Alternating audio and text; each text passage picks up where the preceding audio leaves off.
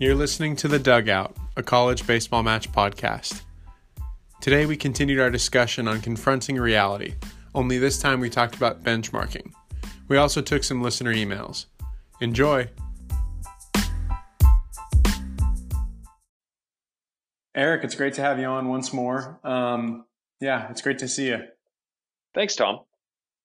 So, yesterday we spoke about this concept of confronting reality, and we, I think, put it in a paradigm or a viewpoint where we were looking at three steps. It's assessment, benchmarking, and planning, and we really tackled the honest assessment phase of this process. And so today I wanted to talk about what confronting reality really means, in form of benchmarking. So you've taken your honest assessment, and the next step is benchmark, right? It is. And I think benchmark is really a key step, because without context, information is useless. And so the whole idea about the assessment is you get a baseline understanding of information, but what you really need then is you need to put it in context. And that's where benchmarking really comes into play. Yeah. So what is benchmarking? Just as a refresher, we've kind of gone into depth about it before, but what is it? Well, so benchmarking would be taking the key aspects, your athletic, academic, financial information, and then measuring that against what it takes to play or be a student at or afford a specific college.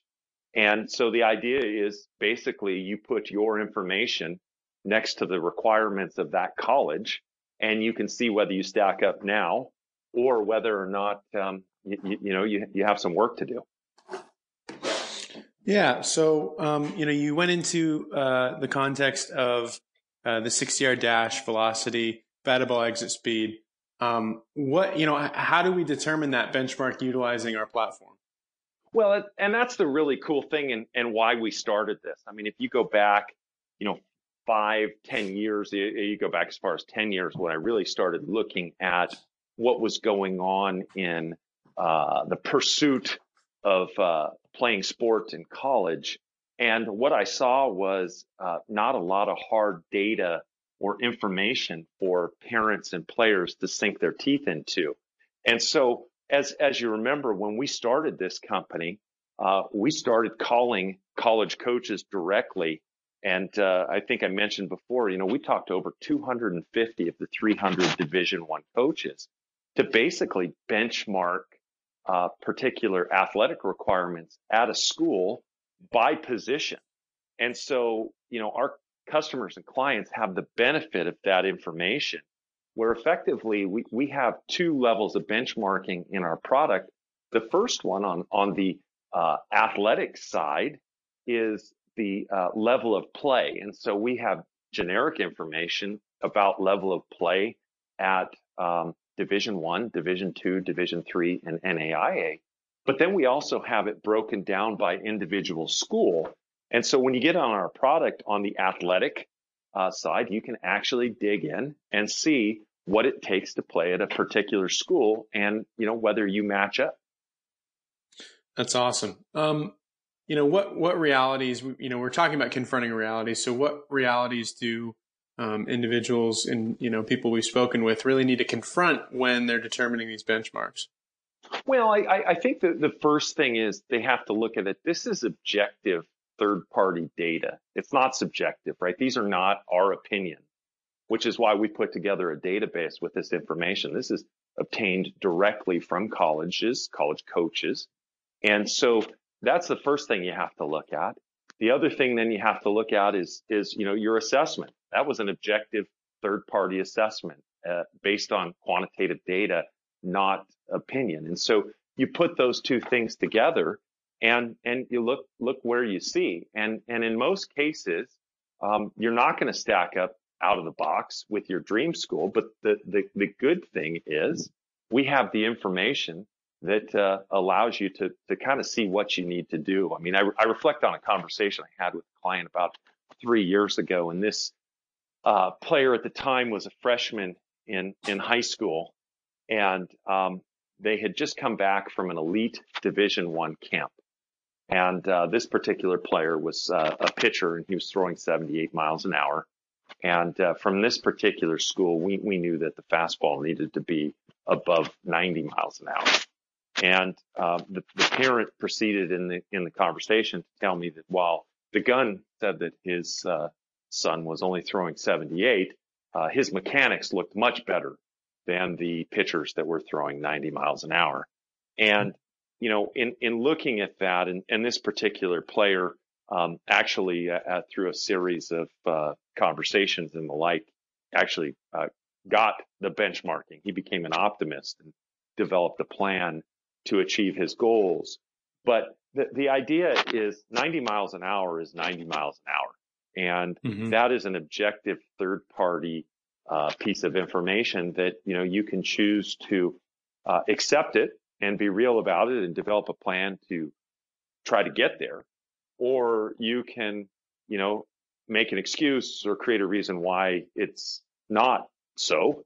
And unfortunately, for most people, with that strategy, you don't end up achieving your goals or your dreams. And so that's really key. And that's why we've also broken it down into tools data and have objective information by tool that not only you can test, but you can also train. And on a future podcast, maybe we can break down the 5 tools of baseball and the objective measurements there. But that's certainly something. And then we do the same thing on the academic side.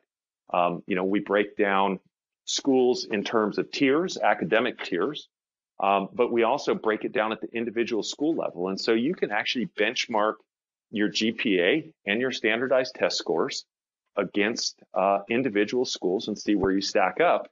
And in fact, build a plan to academically qualify for the school. And then, of course, what we have on our site are the benchmarking tools, Improve My Match and Improve My Tier. So you can see, and it actually gives you some recommendations on what you need to do to improve your athletic and academic tools. Yeah, that's what I was going to ask, because information without, I think, action or a plan or anything like that isn't necessarily the most useful. So I think it's great that, we're able to provide that. So I think it really comes down to how you end up interacting or reacting to your assessment, where you land on the benchmark, and then how you really take it from there will determine your next steps as you develop a plan, which I think we'll talk about tomorrow. Thank you. I mean, I think what we need to do now is we have some more questions from some of our from some people, and what I want to do is start with Stephanie from San Leandro, California. Stephanie's question is a little bit longer, but I think it actually is going to be well worth taking the time to answer it. So Stephanie has a son, Matt, who's a member of the class of 2020. And she writes, my son, Matt, recently received an invitation to attend a winter prospect camp for a local program. This is the first official piece of mail he's received from a school.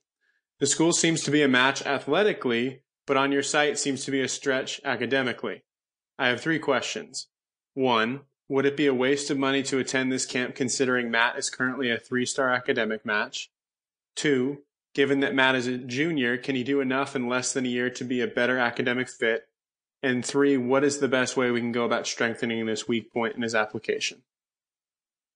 No, that's a great question and a common one we get about specific prospect camps. And so I think, the first thing to assess, right, is we're heading into fall of the junior year. And so you've effectively got about a year to improve. Actually, probably closer to 8 months. But so that's the first thing we have to look at is we have some time. So the thing that you really look at here, and we don't have all the information, unfortunately, we'll have to contact Stephanie offline and get the more information, because what's really missing is the standardized test scores. Because in a situation where the GPA is maybe a little bit lower, the standardized test scores can really come into play to impact that. So assuming that the standardized test scores are within 10% of the athletic or academic requirements of the school, it could make sense to attend the camp. It could be a great experience to get on campus. Given there's an athletic match, the coaches will definitely be piqued up about Matt attending the camp. But I think that might be good, assuming that the test scores are within 10% of the requirements. So that kind of hits on number two, which is what can Matt do to improve his opportunity? And the first thing is the test scores. What we've seen over time is if you take a review course, you can add about 10% to your standardized test score. So that would be one to look at. The other thing is, the grading period is almost done, but you're going to have the next grading period, which is going to come into account for admissions as well. So I think really looking at study habits, whether you can get a tutor to, in fact, increase the GPA. And so those are the two things I would look at is, first and foremost, test scores, because that might be the easiest one. And then potentially getting some help in the classes. Yeah, it's definitely a large question, but like you said, when we get off, and so we'll probably want to do a podcast just on that alone. Absolutely. The next question we have is from Denise from Lubbock, Texas. Denise has a son, Kyle, who's a member of the class of 2022, so a freshman. Denise writes, "My son really wants to play Division I baseball at a school like TCU. All of his classmates seem to be paying a lot of money for fancy recruiting videos. Are recruiting videos actually necessary? It seems like an awful lot of money to me, but I don't want to ruin his chances." This is another great question about recruiting videos.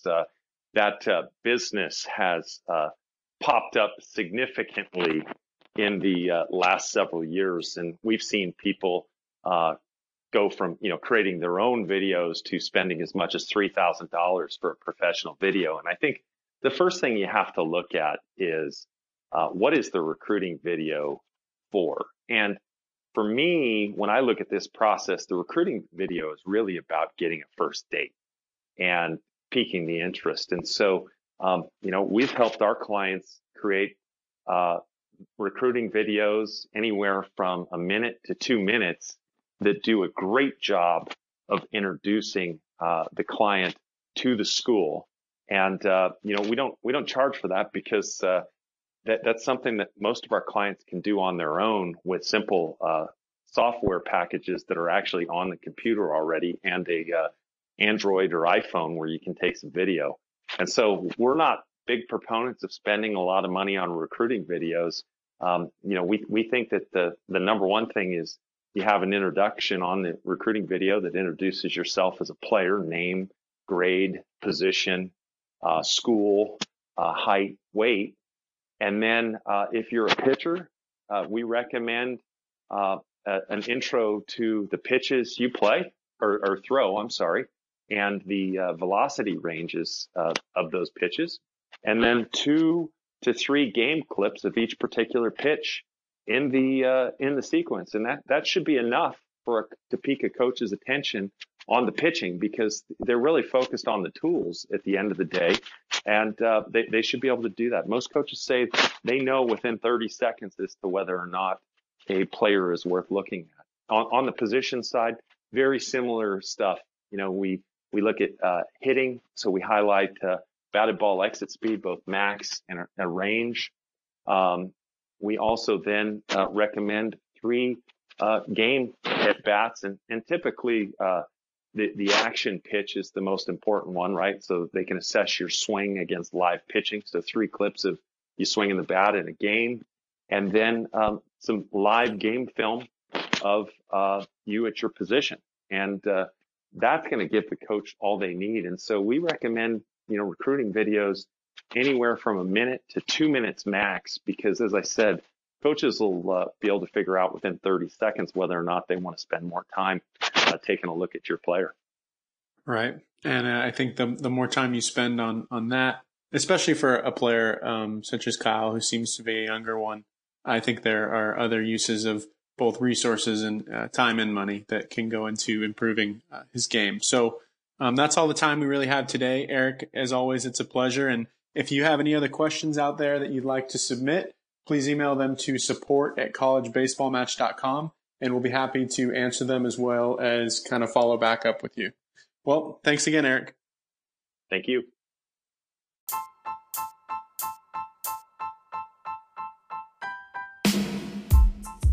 Thank you for listening to The Dugout, a college baseball match podcast.